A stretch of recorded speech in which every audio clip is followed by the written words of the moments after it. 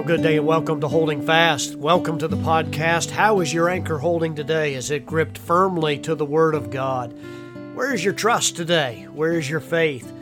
In whom or in what are you placing your faith this morning?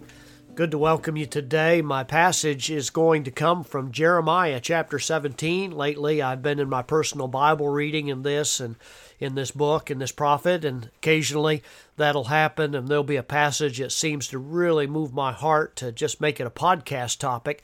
And so I'm going to do that today, taking a little bit of a break from the Lord's Prayer in Matthew chapter 6. We're going to move over to Jeremiah chapter 17 today, where in the Bible reads this way in chapter 17 and in verse 5. Thus says the Lord, cursed is the man who trusts in mankind and makes flesh his strength, and whose heart turns away from the Lord. For he will be like a bush in the desert and will not see when prosperity comes, but will live in stony wastes in the wilderness, a land of salt without inhabitant.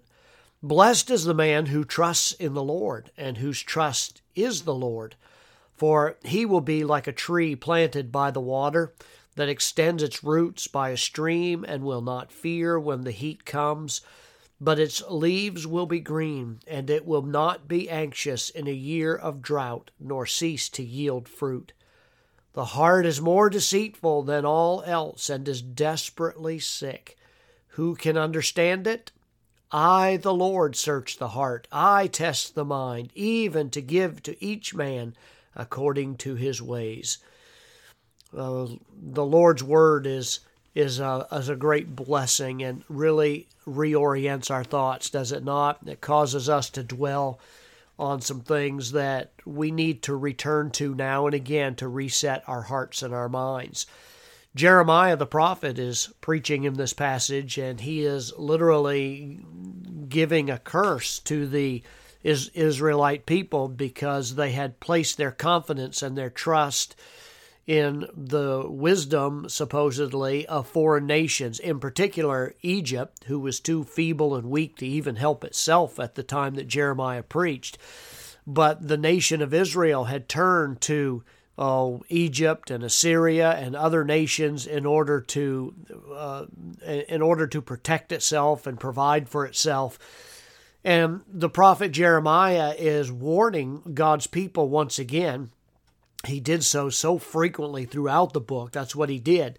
And he was reminding the people that when you look for assistance from other allies other than God, that when you're looking to the Egyptians or the Chaldeans or the Assyrians against the Chaldeans, your trust for support in a mortal people, in a mortal man, will really show its weakness and its frailty and its lack of ability to take care of you.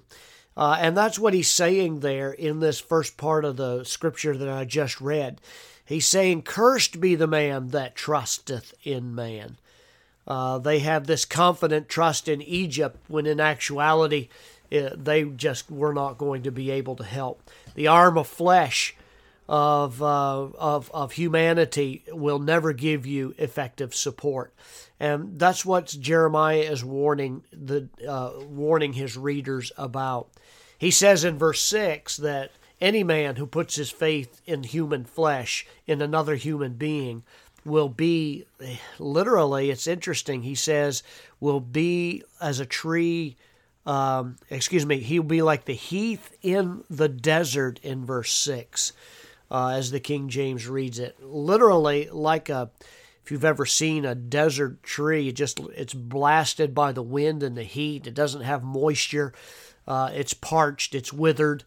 That a man who puts his faith in the arm of flesh is going to find himself in that condition. As a matter of fact, it says in verse 6 that he'll not even see when good cometh. In other words, he won't even be sensible of it. The drought renders it really incapable of absorbing whatever good may come its way. So that the land where it lives is like a salt flat, like a barren that's there. It's unfit to be inhabited. But in verse 7, wonderful passage of Scripture, blessed, meaning, oh, how very happy is the man that trusteth in the Lord and whose hope the Lord is. that the Lord himself is his hope. He'll be, verse 8, like a tree planted by the waters. It's sufficiently supplied with the moisture it needs. And even though it may be hot, the temperatures may be so warm, and perhaps there's a time when there's no rain, but the roots are spread out along the river. And as a result, it flourishes there, as all the vegetation does. And he's even able in verse 8 to notice that when the heat does come, he doesn't feel the damage that is there. And then in verse 9, is what I kind of wanted to get to this morning. It's a famous passage of Scripture. The heart is deceitful above all things and desperately wicked. Who can know it? That really goes contrary to a lot of the advice that school children and even adults pass on to each other in a meme on Facebook to follow your heart. That's the dumbest thing you could ever do, because the Bible indicates here that the heart is extremely deceitful. It's an interesting word. The word deceitful is a word that in the Hebrew of the original means it is full of windings. It is insidious. It's always lying at every opportunity. The heart is always working to get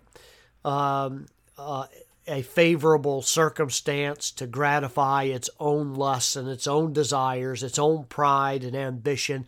That's the heart of a human being. It's deceitful. It is supplanting, using Jacob's name from the Old Testament.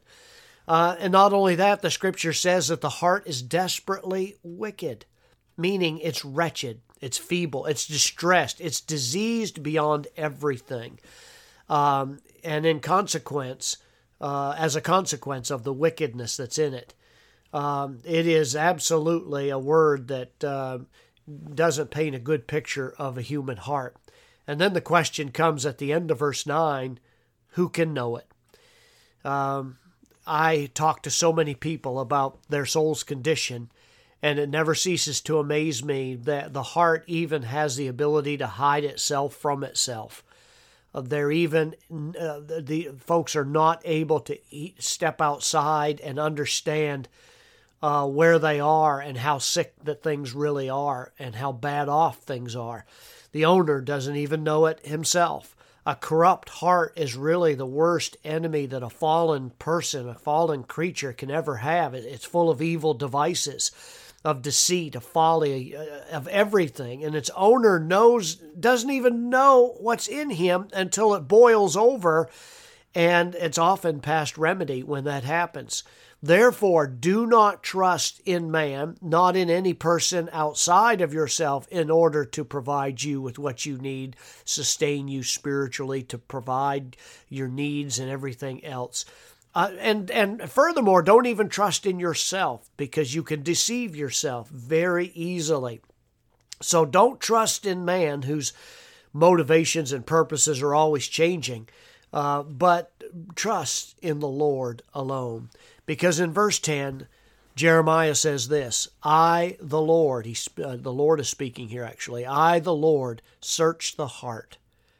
There is, in Acts chapter 1, verse 24, the Lord is called by his apostles. Our Lord and Savior is called the Cardiognostes.